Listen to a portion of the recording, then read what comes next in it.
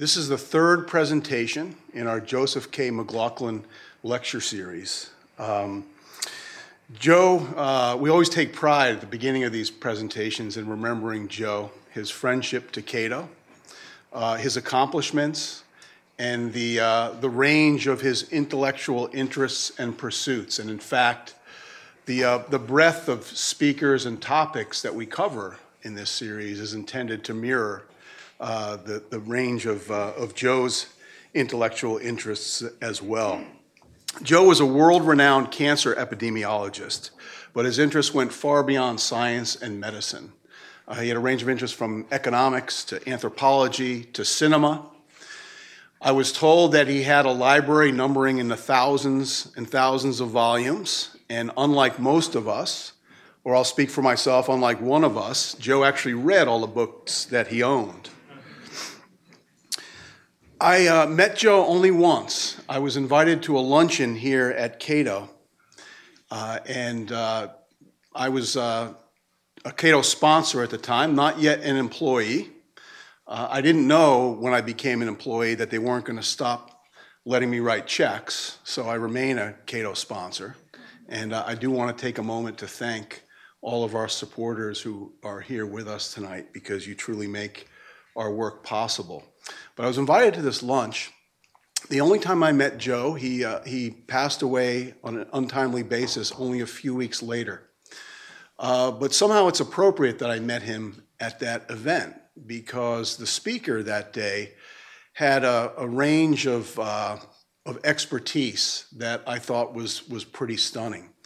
He had given a presentation in this room, and then we broke for a smaller luncheon discussion that was not centered on the topic of the presentation, but rather we went around the table and people were able to ask questions on a full range of topics, and I was just incredibly impressed with this presenter's ability to field each of these questions like a true expert and offer an answer that had a very impressive depth of knowledge and understanding.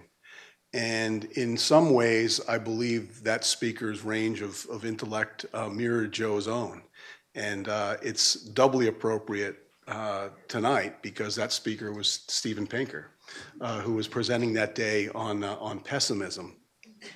And there were some parallels, I think, between Joe's experience and Steven's. So it's a real pleasure for Dr. Pinker to be with us tonight. As Jerry Seinfeld once said, it's incredible that no matter what different things happen on any given day and how many events occur, the summary of them always seems to fit in exactly one newspaper. But it's also interesting that everything that appears in the newspaper, coincidentally, it's always bad news. Drought, famine, political crisis. In fact, using the word crisis, I think Steven Pinker himself has noted that editors and journalists have stopped using the phrase crisis, and now they sometimes use the redundant serious crisis, just to let us know that this news is really bad, which this is a complete aside, but reminds me of what Thomas Sowell once said when he was giving a glossary, and he said, innovation is something new. New innovation is something new by someone who doesn't speak English. But despite what appears in the paper, if you look around and you actually look at the data, around the world, humans are becoming safer, healthier, and wealthier by the day. Steven Pinker's latest book, which he is here to discuss with us, is entitled Enlightenment Now: The Case for Reason, Science, Humanism, and Progress.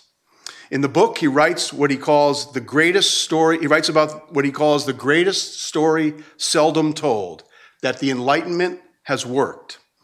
The great ideals of the Enlightenment, reason, science, humanism, and progress, have helped abolish slavery and tyranny, have made scarcity and disease the exception rather than the rule, have resulted in global trends that show us that life expectancy has increased, child and maternal mortality have declined, The recurrence of famines has declined, the reduction of extreme poverty, decreasing pollution and deforestation, and the worldwide increase in democracy and human rights.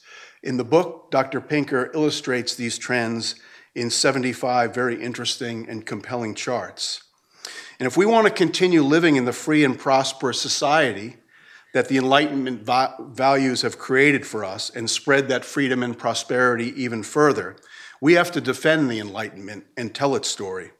And we have to fight against the psychological prejudices that were the topic of the presentation by Dr. Pinker that I attended, that tell us that things are always getting worse or that we need a strong leader or government to fix things. As Dr. Pinker writes, we ignore the achievements of the Enlightenment at our peril. Steven Pinker is one of the country's most well-known academics and the author of multiple best-selling books. My personal favorite is The Better Angels of Our Nature. My colleague, Cato Executive Vice President David Boaz, I think his least favorite is The Sense of Style, the thinking person's guide to writing in the 21st century, because David once got a note or received something, work product passed up the line by a young Cato editor who had written the phrase, quote, "between you and I," unquote. And David said, "This is supposed to be between you and me," to which the editor replied, "Steven Pinker says it's optional." To which David Boaz replied, "If that's what Steven Pinker thinks, then Steven Pinker is dead to me." An expert on language and cognition, Dr. Pinker is the Johnstone Family Professor in the Department of Psychology at Harvard University. He's been named one of Time's 100 most influential people, has been a 2-time Pulitzer Prize finalist, and is an elected member of the National Academy of Sciences, among many other awards and accomplishments. We are most proud here at Cato of his association with our web platform, humanprogress.org, which he serves as a board member. The purpose of that project is to correct the wide gap between reality and public perception when it comes to human well-being. At humanprogress.org, we collect and visualize the vast data that show, as Dr. Pinker relates in his book, how the world keeps getting better, not worse. But again, it's not enough just to observe the world's getting better. We must also defend the ideas that made the world better. The ideas of the Enlightenment, which Dr. Pinker so eloquently explains and defends in his new book. Please join me in giving a warm welcome to the podium to Dr. Steven Pinker.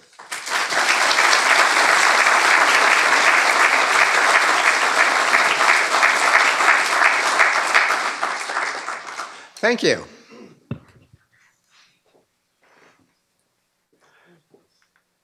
From time to time, we all ask some deep and difficult questions.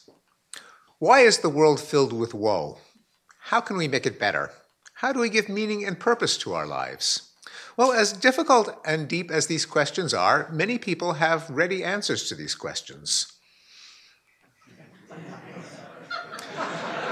Such as, morality is dictated by God and Holy Scriptures. When everyone obeys his laws, the world will be perfect.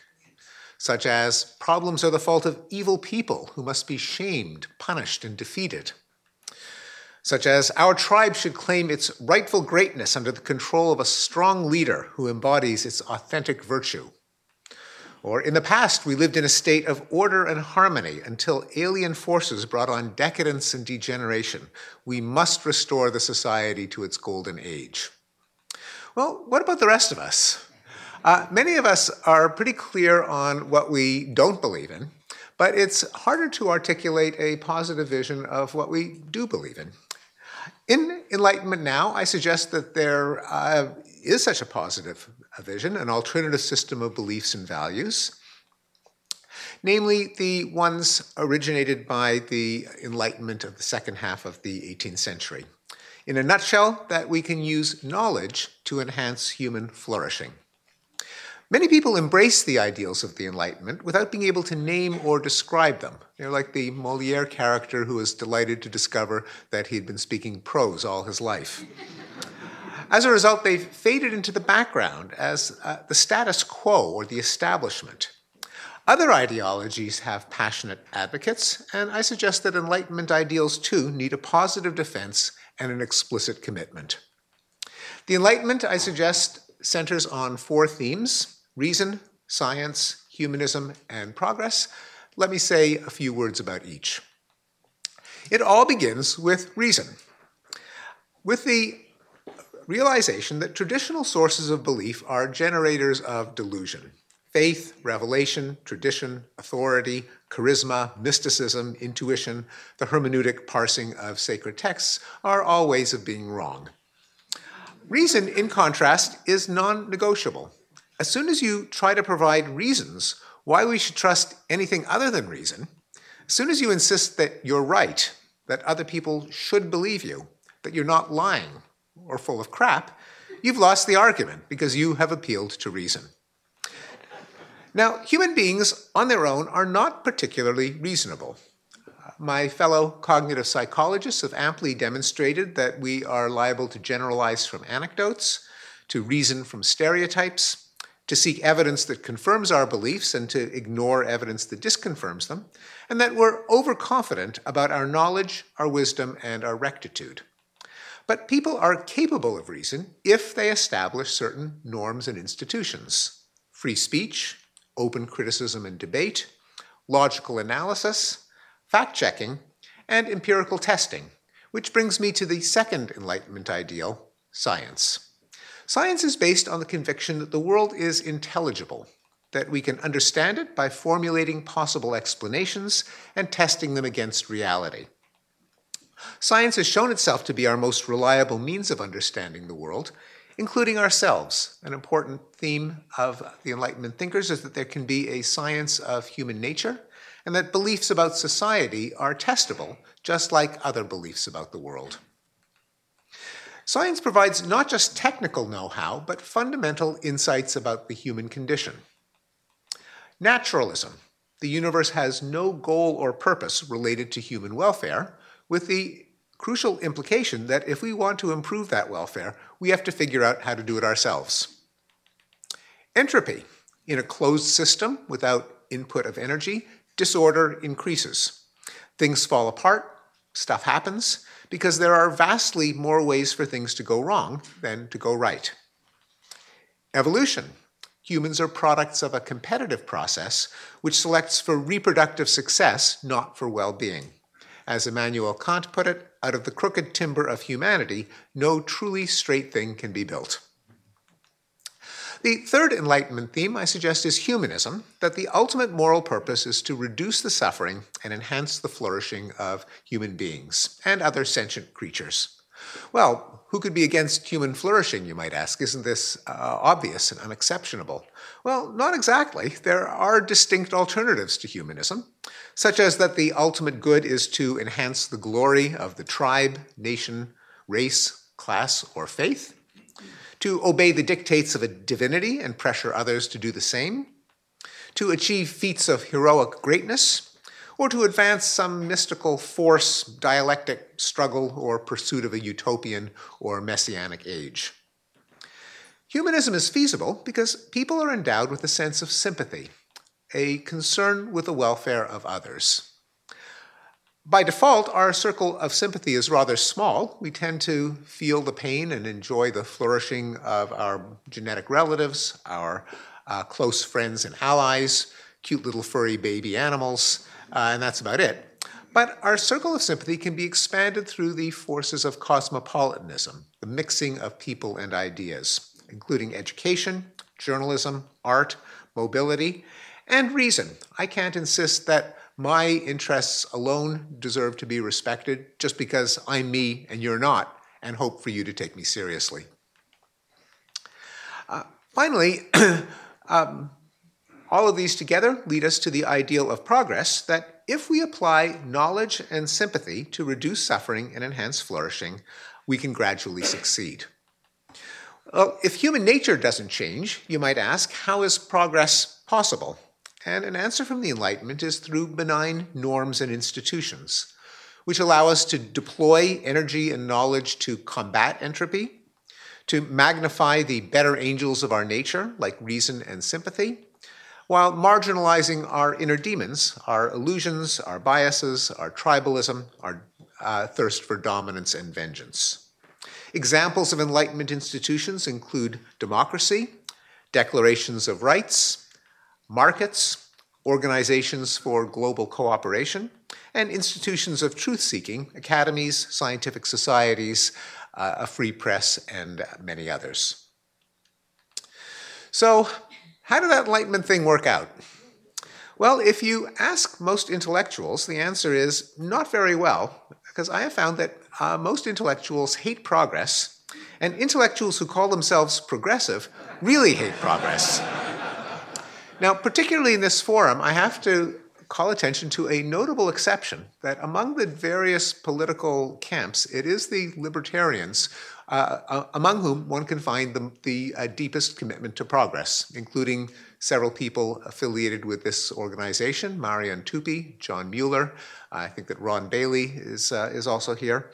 And it's actually an open question why it should be libertarians who are willing to commit themselves to the existence of progress, particularly since by some criteria we're living in a libertarian dystopia, but that we can leave that as a question that we can discuss later.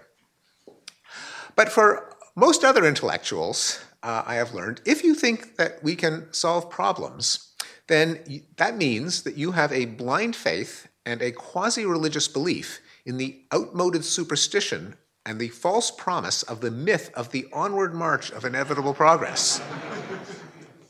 You are a cheerleader for vulgar American can-doism, with the rah-rah spirit of boardroom ideology, Silicon Valley, and the Chamber of Commerce. You are a practitioner of Whig history, a naive optimist, a Pollyanna, and of course a Pangloss, an allusion to the Voltaire character who declared, all is for the best in the best of all possible worlds. Now, as it happens, Pangloss was a pessimist. A true optimist believes that this is not the best of all possible worlds, that there are possible worlds much better than the one that we live in now. But all of this is irrelevant because the question of whether progress has taken place should not be a matter of temperament or faith or seeing the glass half full or rose-colored glasses or a sunny disposition, but an empirical hypothesis. Human well-being can be measured. Life, health, sustenance, prosperity, peace, freedom, safety, knowledge, leisure, happiness. If they have increased over time, I submit, that is progress. Well, let's go to the data. Beginning with the most precious commodity of all, life.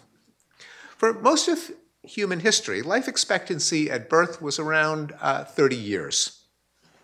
But with the advent of vaccination, sanitation, antibiotics, and other advances in public health and medicine, life expectancy across the world has increased to 71 years, and virtually no one guesses that it is that high. The advance in life expectancy follows a pattern that one sees over and over again in considering human progress, and namely that progress has been, in the past, highly uneven. Basically, 200, 250 years ago, everyone lived in wretchedness and squalor. The first regions to make the great escape from universal poverty, as Angus Deaton has called it, were Europe and the Americas. But more recently, Asia has seen spectacular increases, and Africa as well is catching up, as we see here, for life expectancy. For most of human history, the major reason that life expectancy was truncated is child mortality, the death of children before the age of 5. Even in a country that we think of today as the most advanced in the world, Sweden, in 1750, 1/3 of children did not make it to their 5th birthday. Over the next couple of years, that went from 33% to 1/3 of 1%, a 100-fold decrease. A trajectory that was then replicated by a typical North American country, Canada, an Asian country, South Korea, Latin American country, Chile, and most recently in sub-Saharan Africa, countries like Ethiopia have seen a steep decline from 25% to just 6%. Still too high, but the progress continues. In the 18th century, 1% of mothers in Sweden succumbed in childbirth. That has been brought down by a factor of 250. Similar progress then made in the United States, Malaysia, and Ethiopia. So from 1% of maternal mortality in the world's richest country, we are now see a rate of a third of a percentage point in the world's poorest country. Health.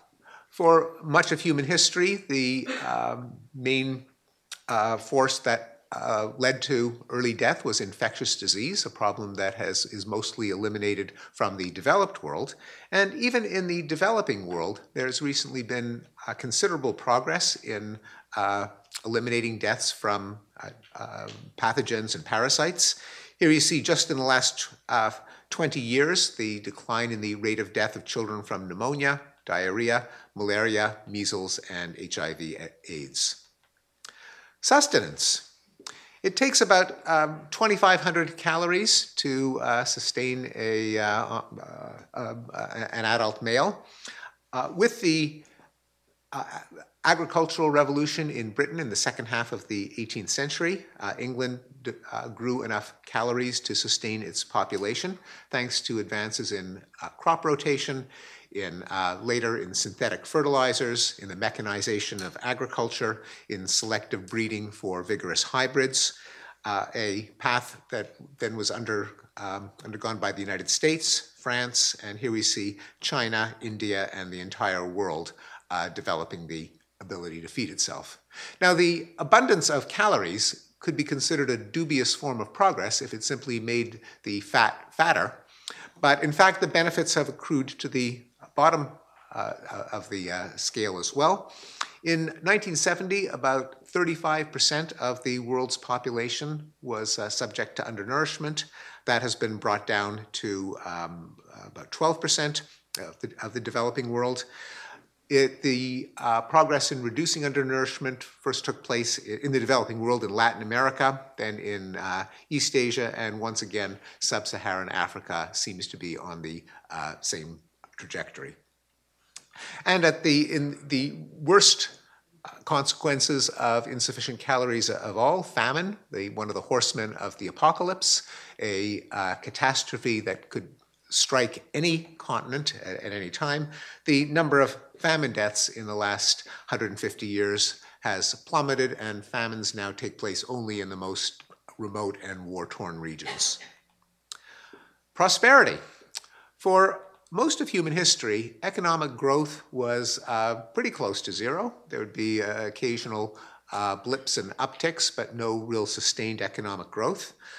Until the Industrial Revolution of the 19th century, with the application of technology, the spread of education, the institutionalization of markets and finance and global trade, the gross world product has increased by a factor of about 200 since the 19th century.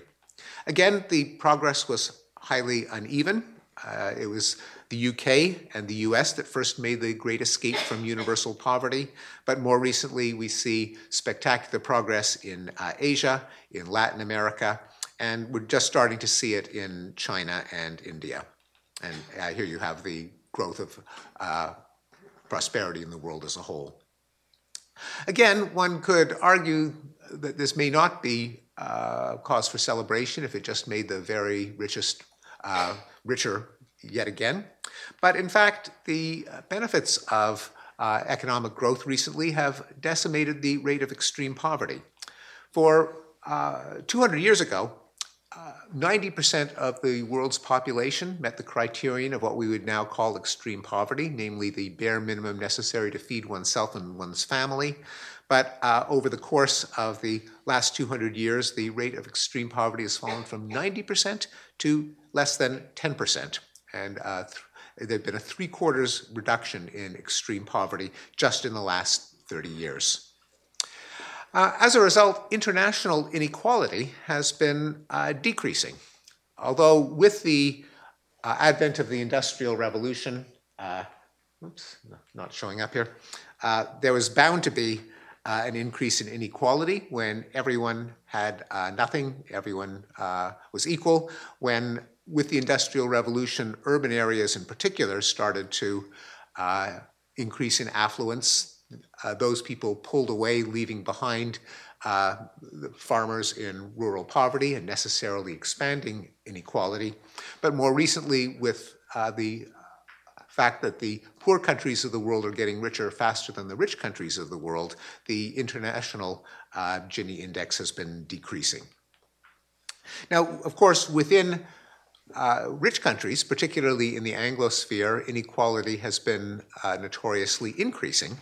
But that doesn't mean that the rich countries have become stingier and more callous when it comes to their disadvantaged members.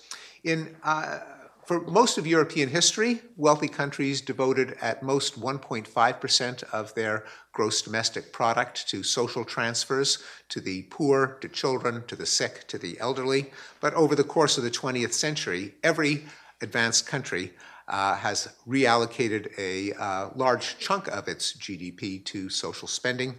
The median among OECD countries today is 22%. And depending on how you look at it, that may or may not be considered to be the libertarian dystopia that I jokingly alluded to. Thanks to, in good part, to this increase in social spending, while inequality has increased in the US, poverty has not. On the contrary, in 1960, the rate of poverty, if it measured in terms of disposable income, that is after taxes and transfers, was about 32%.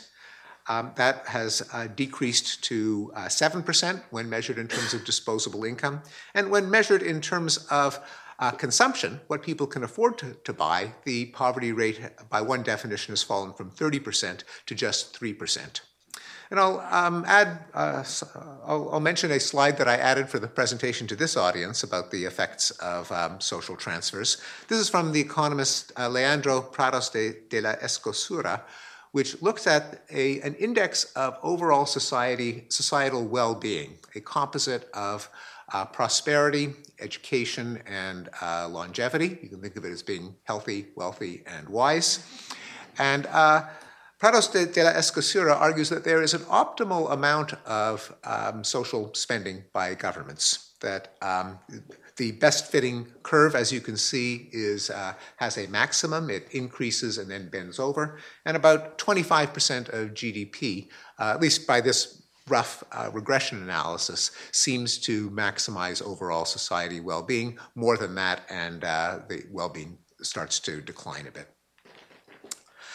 Peace. For most of human history, war was the natural state of relations between major states and empires, and peace was a mere interlude between wars.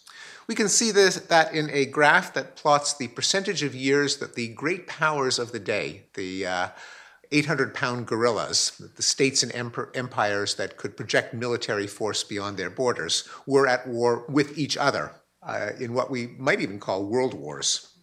And what it shows is that several hundred years ago, the great powers were pretty much always at war. More recently, they have almost never been at war. The last great power war pitted the United States against China more than 60 years ago. If we zoom in on the 20th century, we see that the decreased rate of war does mask two rather horrific spikes of bloodletting corresponding to the two world wars. But contrary to predictions that many of us grew up with, namely that World War III pitting the Soviet Union against the United States was inevitable, it was just a matter of time, and because it would be a nuclear war, it would have an even more extreme rate of death, the Soviet Union went out of existence and World War III never happened.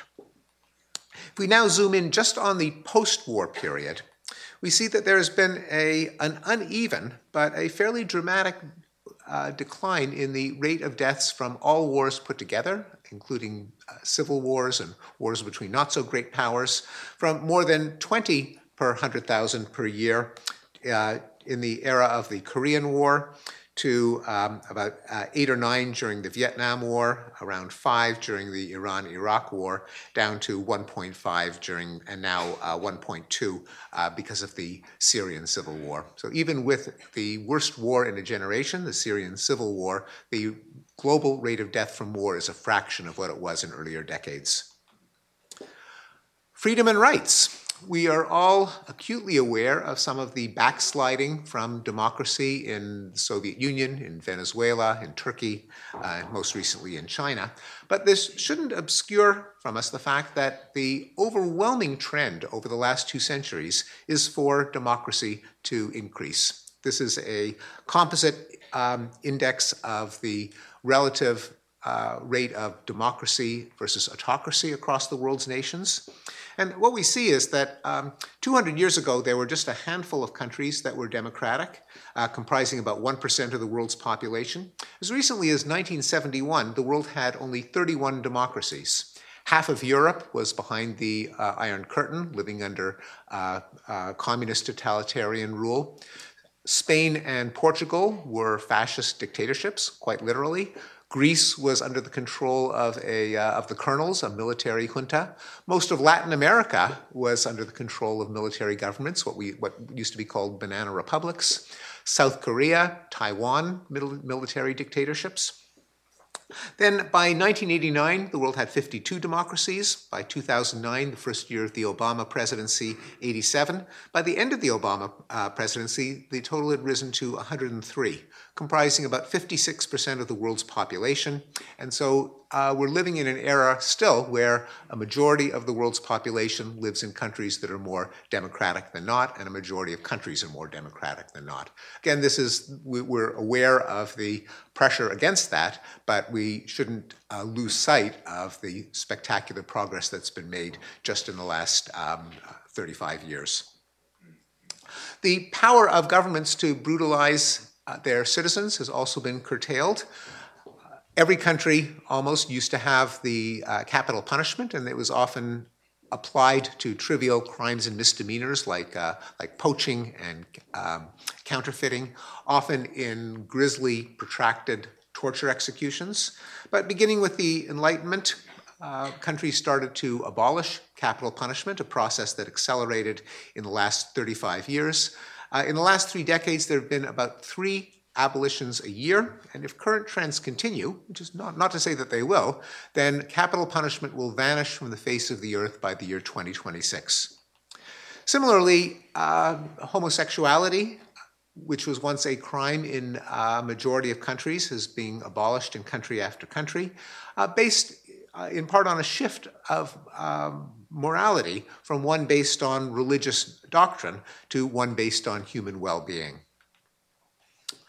Child labor. In 1850, about 30% of British children were at work in farms and factories, and that fell both in England and the United States to the single digits. Italy went through a similar transition. These were pushed by the rise of affluence, a premium placed on education, and in general evaluation of the lives of children. More recently, this has been spreading to the world as a whole. 3 years ago, Kailash Satyarthi won the Nobel Peace Prize for his efforts to reduce rates of child labor worldwide with considerable success. The world has gone from about 30% of children at work in 1950 to just 10% today. Violent crime. In many parts of Europe, homicide statistics go back literally 800 years. And in the medieval patchwork of baronies and principalities and duchies, there was no consistent rule of law, and homicide rates were about 35 per 100,000 per year. Then with the spread of consolidated kingdoms in Europe, in particularly England and the Low Countries, that rate eventually was brought down from 35 to 1. A similar trajectory was enjoyed by Italy. And this process tends to happen whenever frontier regions are brought under the rule of law, and anarchy and a code of vendetta and blood feud are replaced by the rule of law and a criminal justice system. The same historical sequence took place in New England as the frontier came under control. Later in the southwest US, the so-called Wild West, immortalized in the cowboy movies, when the sheriff came to town, the rate of violence really did go down. And even in parts of the world that remain violent today, that are notorious for their high rates of violence, such as Mexico, the rate was as much as was 3 to 4 times higher just several decades ago. We zoom in on the last 50 years, we see that the United States, which underwent something of a crime boom in the 1960s, and which does have a high rate of violent crime compared to other Western democracies. In this, and I have to add many other measures, the United States is a bit of an outlier when it comes to Western democracies. We punch below our wealth in many indices of human well-being. But even in the United States, the rate of violent crime has been cut in half since 1992. And indeed, for the world as a whole, there's been about a 30% reduction in the rate of homicide just in the last 2 decades. It's not just homicide that has been in decline, but domestic violence, violence against wives and girlfriends, and rates of rape and sexual assault have fallen by 75% since records were first kept in the early 1970s. Victimization of children has been in decline, violent victimization at school, including bullying, rates of physical abuse and sexual abuse by caregivers. In fact, we've been getting safer in just about every way, thanks to better safety technology in cars, better engineered roads, and better enforcement of traffic laws, and increased regulations on safety measures in cars. The rate of death in motor vehicle accidents has fallen by 96% in a century. In the past century, we're also 88% less likely to be mowed down on the sidewalk, 99% less likely to die in a plane crash, 59% less likely to fall to our deaths, 90% less likely to drown, 92% less likely to be burned to death, 92% less likely to be asphyxiated. But there is one counterexample to the trend of increasing safety, shown in this graph, which plots the category of accidental death called poison by solid or liquid. When I first plotted these data, I wondered why Americans seem to be all of a sudden drinking bleach or eating roach powder. But it turns out that this is the category that includes accidental drug overdoses, and what we're seeing here is the opioid epidemic, a counterexample, certainly a pretty salient counterexample to the progress of recent decades. Still, we're 95% less likely to be killed on the job. We are far less likely to be done in by the proverbial acts of God, the droughts, floods, wildfires, storms, volcanoes, landslides, heat waves, cold snaps, meteor strikes, and earthquakes, thanks to stronger infrastructure, better early warning systems, and better rescue systems. About 89% less likely to die since records were first kept. And what about the quintessential act of God? Everyone's favorite metaphor for an unpredictable date with death, the literal bolt from the blue. Well, yes, we are 97% less likely to be killed by a bolt of lightning compared to a century ago. Knowledge. In most of European history, no more than 15% of the population could read and write. The Western Europe, the Netherlands and the UK achieved universal literacy by the middle of the 20th century. Germany a bit later, Italy still later. The United States had a similar trajectory. Latin America, and here we see Mexico and a graph for the entire world. So today, 80% of the world is literate, and more than 90% of people under the age of 25. Not just boys, but girls. In 1750, only about 6 girls could read or write for every 10 boys, and then by the turn of the 20th century, that reached gender parity.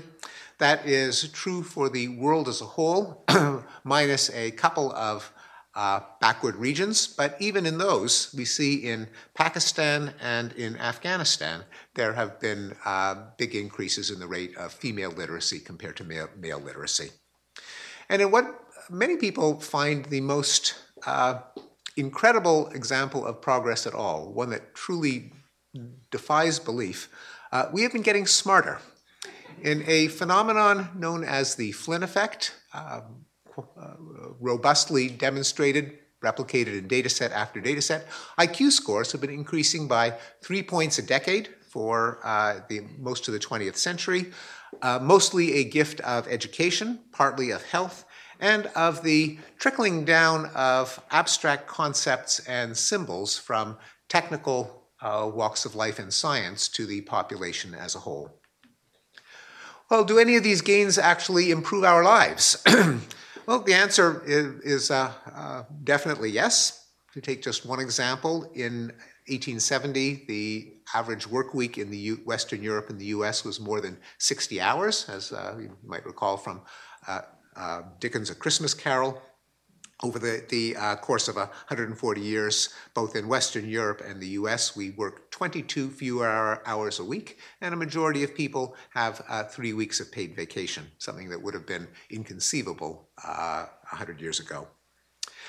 And thanks to the penetration of running water, electricity, washing machines, vacuum cleaners, refrigerators, dishwashers, stoves, and microwave ovens, the amount of our lives that we lose to housework, which surveys show to be the least favorite way for people to spend their time, has gone from more than 60 hours a week to less than 15.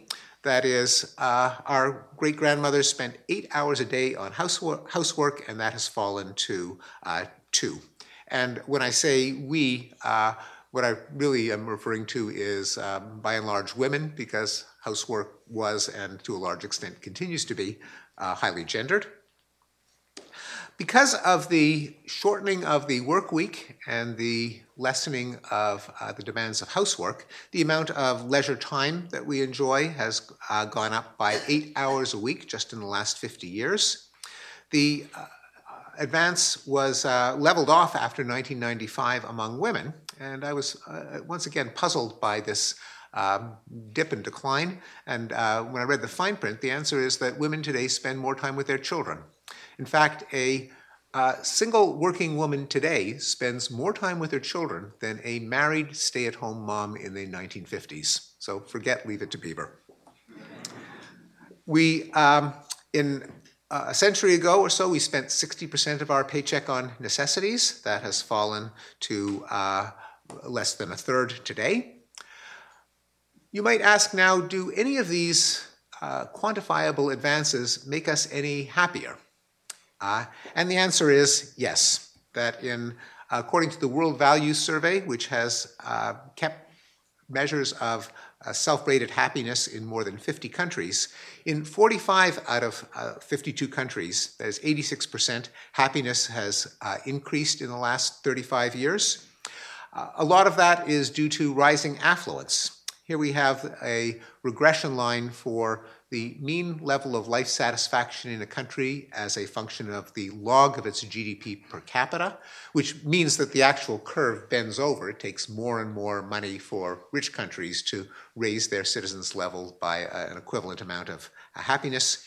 Here you have the individual countries represented by dots and the relationship of subjective well-being to income plotted within each country by an arrow impaling the dot. So what it shows is that richer people within a country are happier, richer countries are happier, with the implication that as countries get richer, they get happier. Has this come at the expense of the environment? Is it sustainable? The answer is that in the past, much of this progress did come at the expense of the environment. But the environment, thanks to environmental regulations, energy efficiency, advances in pollution control technology, the environment is starting to rebound. And indeed, in 178 out of 180 countries, the state of the environment is better now than it was several decades ago. This includes the United States, where since 1970, the kind of benchmark of the formation of the Environmental Protection Agency, our population has increased by 40%. Our GDP by a factor of 2.5. We drive twice as many miles. We have consumed more energy, although that has started to level off, and emitted more CO2, although that's starting to bend over. But at the same time, the 5 major air pollutants have declined by 60%, and depending on the pollutant, it's anywhere from 50% to more than 80% reduction. So the idea that is popular both among the hard green left and the hard right, that you have to choose between economic growth and environmental protection. If you have environmental regulations, the economy can't grow, or if you want to protect the environment, you should prevent the economy from growing, are false. What this graph shows is that you can have considerable economic growth and increased protection of the environment at the same time. Particular measures of environmental quality have also shown some improvement. Deforestation in the temperate world has fallen to 0 as farms have been abandoned and reclaimed by forest, and new forests aren't being cut down for farmland. Among tropical forests, there is still an alarming amount of deforestation, but the worst years seem to be behind us, 1975, and there's been a pretty dramatic decline in the rate of tropical deforestation since then. Over the last 40 years or so, the world has shipped twice as much oil by sea, but has had 85% fewer oil spills. And the amount of the Earth's surface that's been protected against economic exploitation has almost doubled from 8% to 15%, and the amount of marine area protected has gone from 6% to 12%. Well, I've hoped that I've convinced you that progress is a fact. It's not a matter of having a sunny disposition, but it can be seen in the numbers. So how is the fact of human progress reflected in the news? Well, a technique known as sentiment mapping tallies the proportion of words with a positive connotation, like improvement, better, to words of a negative connotation, like crisis and worse. And since 1945, the New York Times has gotten glummer and glummer. And it's not just the New York Times, but a sample of the world's broadcasts have become more and more morose as well. So why do people deny progress? One answer from cognitive psychology depends on an interaction between a feature of cognition and a feature of the news. Amos Tversky and Daniel Kahneman have shown that we intuitively estimate probability and risk with a shortcut called the availability heuristic. Namely, we judge something to be probable if we can easily recall examples from memory, images, anecdotes, narratives. Well, if you combine that with the nature of the news is about stuff that happens. It's not about stuff that doesn't happen. You never see a journalist saying, I'm reporting live from a country that is not at war, or a city that has not been struck by terrorists, or a school that has not been shot up. You also don't get news about things that happen slowly. Bad things can happen in an instant, in an explosion, a burst of gunfire, but improvements aren't built in a day. And as the economist Max Roser pointed out, the newspapers could have run the headline, 138,000 people escaped from extreme poverty yesterday, every day for the last 25 years. But they haven't, because there was never a particular Thursday in October in which it happened all of a sudden. You combine these and you get the impression that the world is getting more dangerous and always has been. There's also a quirk of our psychology known as the negativity bias, that bad is stronger than good. We think and feel about bad events and losses more than good events, especially recent bad events. With the passage of time, the negative emotional coloring of memories tends to fade. Hence the observation by Franklin Pierce Adams that nothing is responsible for the good old days, more responsible for the good old days than a bad memory. There's also a kind of market in prophecies of doom. Because of the negativity bias, we not only linger on bad events, but it creates an opening for professional doomsayers and prophets to perhaps remind us of dangers we may have overlooked. As the writer Morgan Housel has pointed out, pessimists sound like they're trying to help you. Optimists sound like they're trying to sell you something. And finally, there's some status competition among elites. A modern society consists of a number of professional guilds, academics, politicians, business people, the military, the religious establishment, who all have different responsibilities for making the society run, and all of whom compete for prestige and esteem. So to complain about modern society is a backhanded way of putting down your rivals. It's a way for academics to disparage business people to disparage politicians, politicians who are running for office to disparage incumbents, and so on. As Thomas Hobbes put it in the 17th century, competition of praise inclineth to a reverence of antiquity, for men contend with the living, not with the dead. Let me end with 3 questions about progress and enlightenment. Many people wonder whether it's good to be pessimistic, to rake the muck, speak truth to power, afflict the comfortable. And I think the answer has to be no. It's good to be accurate, to certainly be aware of problems and suffering and injustice where they occur, but also to be aware of how they can be reduced, because there are dangers of thoughtless, data-free pessimism. Among them are fatalism. Why waste time and money on a hopeless cause? Why throw good money after bad? Why throw money down a rat hole? If we're doomed, then eat, drink, and be merry, for tomorrow we die. Let's have a good time while we can. It can also open the door to radicalism. If every part of society is in deepening crisis, the answer would seem to be to raise the institutions to the ground in the hope that anything that rises from the rubble will be better, and hence to welcome calls to smash the machine, drain the swamp, burn the empire to the ground, or to empower politicians who promise only I can fix it.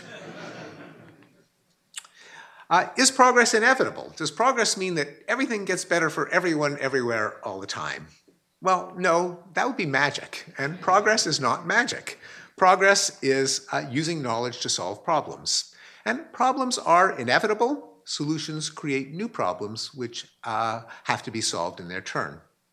Also, we can always be blindsided by nasty surprises, and I have shown you a number of them, including the world wars, the 1960s crime boom, AIDS in Africa, and the current opioid epidemic. There are also severe global challenges, foremost among them being climate change and nuclear weapons, which I think that we should see as unsolved problems, but ones that are solvable if we choose to solve them, rather than apocalypses in waiting. Climate change can be addressed through decarbonization via carbon pricing and the development of low, zero, and negative carbon technologies. Denuclearization can be achieved via international stability and a robust international community and programs of arms reduction. And just a couple of indications that these are not naive aspirations, but may be feasible, come from a couple of ongoing trends. One of them is that there is a natural, well, I shouldn't call it natural, there is an arc of decarbonization that advanced economies follow as they climb an energy ladder from wood to coal to petroleum to natural gas to technologies that include photovoltaics, nuclear, and hydro. Here you see that the UK, after drastically increasing the amount of CO2 emissions per dollar of GDP through the use of coal during the Industrial Revolution, peaked around 1900 and has been falling. The US peaked in the middle of the 20th century. China literally went off the charts. You can't even, I actually truncated it so it fit in this graph because of Mao's harebrained schemes of backyard smelters, which had enormous emissions of CO2 with zero economic output. But that has come down, and India has also peaked. Here you see the trajectory for the world as a whole. Now, this does not mean that with business as usual, the risk of catastrophic climate change has been averted. Those numbers have to be brought down to zero. But what this graph shows is that modern economies are not inherently tied to flaming carbon. Also, few people realize that the world's stockpile of nuclear weapons has been reduced by 85% since its peak during the the Cold War in the mid-1980s. Indeed, almost 10% of American electricity comes from nuclear power from decommissioned weapons, mostly Soviet. More generally, progress is not a mystical force. It depends on embracing the ideals of the Enlightenment, namely applying reason and science to enhance human flourishing. If we continue to do that, we can expect continuing progress, and if we don't, we can't. Final question, does the Enlightenment go against human nature, as some critics with a religious commitment insist? Is humanism arid, tepid, flattened? Is the conquest of disease, famine, poverty, violence, and ignorance boring? Do people need to believe in magic, a father in the sky, a strong chief to protect the tribe, myths of heroic ancestors? Well, I don't think so. For one thing, secular liberal democracies are the happiest and healthiest places on earth, probably in the history of our species, and they're the top destination of people who vote with their feet. And I dare say that applying knowledge and sympathy to enhance human flourishing is heroic, glorious, and spiritual. Thank you very much. Thank you.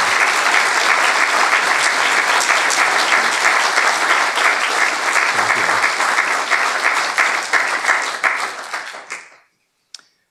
And do we have Q&A built into the program? Yes. Well, I'll assume yes. Sorry. I think that was the first hand that popped up. Hi, thank you so much for your talk here. So you mentioned the importance of humanism, not just for humans, but also for sentient beings. And it seems to me, and also to many animal psychologists, that there seems to be no reason for us to think that cows and pigs are less capable of suffering than human beings are. And in fact, Richard Dawkins has said there's reason to think that they are capable of more suffering. So with the fact that humans, as they progress, are also more likely to consume animal products, and with the fact that currently 60 billion animals a year are killed in that process, do you think that is a legitimate reason to feel pessimistic about progress in general? Yes, if you include animal suffering, then there's been a huge increase in the number of lives that have been brought into existence only to lead an unhappy experience. And in sheer number, the fact that more and more people can afford meat, which used to be a luxury for the rich, has come at the expense. That benefit to Homo sapiens has come at the expense of lots and lots of chickens.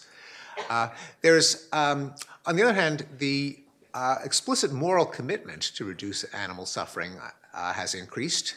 It's fighting against the sheer burgeoning of the number of animals.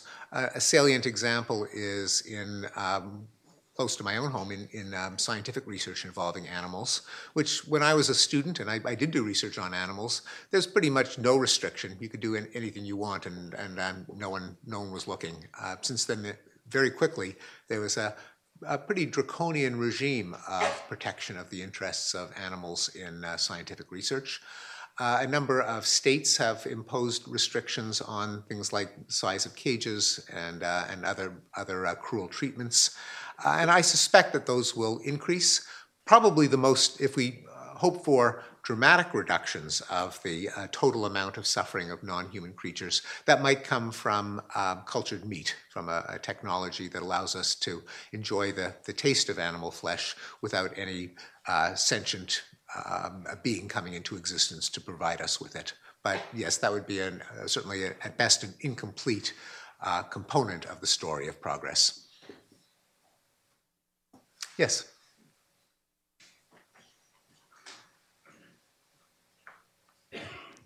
Thank you so much. I'm going to sleep much better tonight for having been here. Since I heard about your book, I've been thinking about two groups of people. One, people who see progress but feel that it has passed them by. Two, people who are less responsive to data and facts and science and reason and more responsive to narrative, emotion. Both groups of people have been in the news a lot lately. So you're saying we can't just let the Enlightenment coast. We've got to actively work for it. How do I talk to those two groups of people? Yeah, so I certainly would not consider myself to have any expertise in messaging, in persuasion, and kind of the dark arts of changing minds, let alone culture. How to loose viral memes on the world. So my messaging is really more directed at like people like the ones in the room, the elites, the people who care about arguments, so I've made a case which I think needs to be made, since so many elites, so many intellectuals, and by elites I include professionals, newsreaders, who just have the wrong idea of which way our society is going. And when you have almost everyone thinking that the world is getting worse at a time when it's getting better, I think at least a step in the right direction is to convince the salient people, the opinion makers, the talking heads, to at least get the sign right, to know which way the world is going, and how that proliferates down to everyone else is sort of less clear to me anyway. But even for people who believe who are swayed by narrative as opposed to reason, reason can sometimes infect narratives. For all the irrationality that has concerned many of us, there are entire categories of belief that people no longer take seriously. People don't believe in miasmas and unicorns and human sacrifice, the innate evil of races marrying each other, the inherent inferiority of races such as African Americans, beliefs that were pretty commonplace, even in the lifetimes of some people in this room that have kind of fallen off. The idea that women should return to their traditional roles. So progress in directions that I think most of us would consider progress can kind of proliferate from elites outward. And whether that will happen in the case of just the overall direction of society, I can't prophesy, but at least there's that possibility. We also know that skilled political communicators can convey a confidence in the way that society is going. That was certainly true of Ronald Reagan, whether or not you agree with his particular policies, but he campaigned on and was elected twice on optimism. Bill Clinton, his campaign song was "Don't Stop Thinking About Tomorrow." He was elected twice. Barack Obama was considered, in fact, many of the points that I've made in this lecture were made in very similar language by Obama, who said, for example, if you were to pick a time in history to be born and you didn't know what race, what gender, you'd pick now. I don't think our current president would say that, for example. So it is possible for messages to proliferate that are constructive, but I'm probably not the person to originate them. Thanks. Yes, in the back row.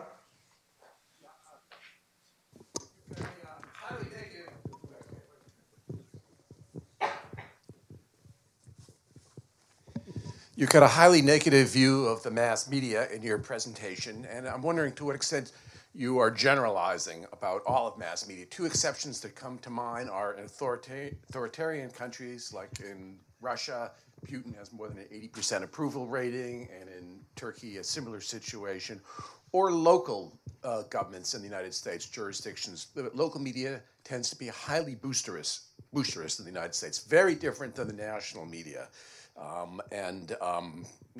Tends to be a monopoly media with this positive view. So those two exceptions, would you want to qualify your media analysis to democratic countries and primarily national competitive media, or would you go so far as to say this is a general principle of all mass media, local and in the undemocratic countries, areas where there's still a very large fraction of the Earth's population lives?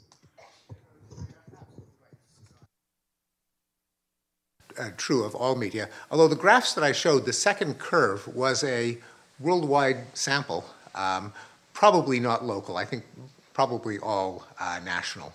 So, and I don't know what weight countries with kind of captive or coerced media, like Russia, add to those. So I can't recall now the exact mixture, but I suspect that they don't contribute much to that declining curve. So I suspect that you are right. Yeah, and I should qualify my remarks in that it's. I don't want to join in the chorus of denunciation of the mainstream media because I think they're much better than most of the alternatives.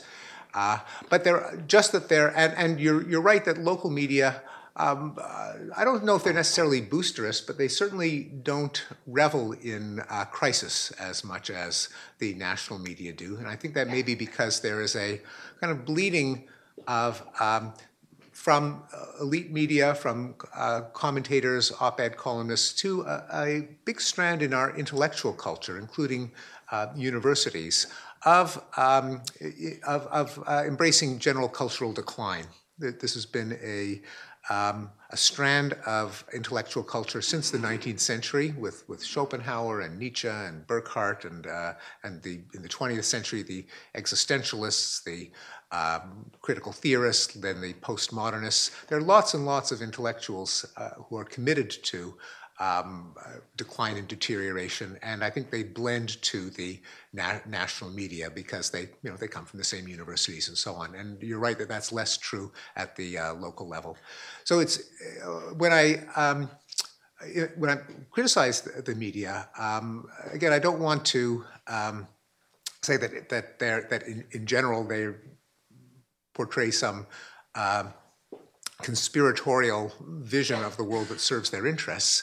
But I do think there is a part of the culture of journalism, increasing as we saw in that graph, that equates serious journalism with bad news. One editor was even quoted as saying that good news isn't journalism, it's advertising. And I think there's been, especially since the Watergate era, where the press kind of took down Nixon, yes, a feeling that negative journalism can be a force for social improvement, social good, a contrast to the days in which the press ignored JFK's sexual peccadillos, wouldn't shoot FDR from the chest down to try to hide the fact that he was paraplegic, and that those naive, obsequious state glorifying days are over, and now we are all social critics. And that is good. It's better than, to a degree, it's better than kind of a captive press in totalitarian countries by far. My point is just it can go too far, that if every problem is portrayed as a crisis, as the end of this, the death of that, the dawn of a post-something era, the coming plague, the coming pandemic, and so on, then the cumulative effect can be one that makes people fatalistic and cynical. So it's really more of a retuning than an across-the-board attack.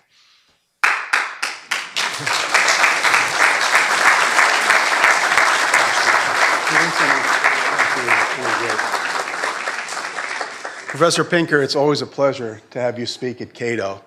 And that talk was particularly inspiring because all the good things were going up and all the bad things were going down. And I don't think you left too many rocks unturned in that presentation. So thanks so much. And to me, it's really an exposition of the things that drive our work at Cato. We believe so strongly that the values of the Enlightenment and classical liberal values have played such an important role in human well-being. And I think we're all part of this enterprise because we want to make sure, as you suggested near the end, that progress isn't automatic. And we all want to live in a world where our kids and grandkids are experience even higher highs on the good stuff and lower lows on the bad stuff. And I think that it's just such a compelling story. And you're correct that we need to tell it as frequently as we can. So thank you so much. And thank you all of you for being here. Jean, thank you for making this event possible. And it's always very proud for us to be able to commemorate Joe and his association with Cato. And again, thank you for all the Cato sponsors who are here tonight. We're so appreciative of the partnership that we have with you and the critical role that you play in making our mission possible. So thank you so much. We're going to have a reception out in the Winter Garden, right out here on the first floor. And because of the crowd you drew, there'll be some overflow down the spiral staircase. So I look forward to seeing everyone out there. Thank you so much.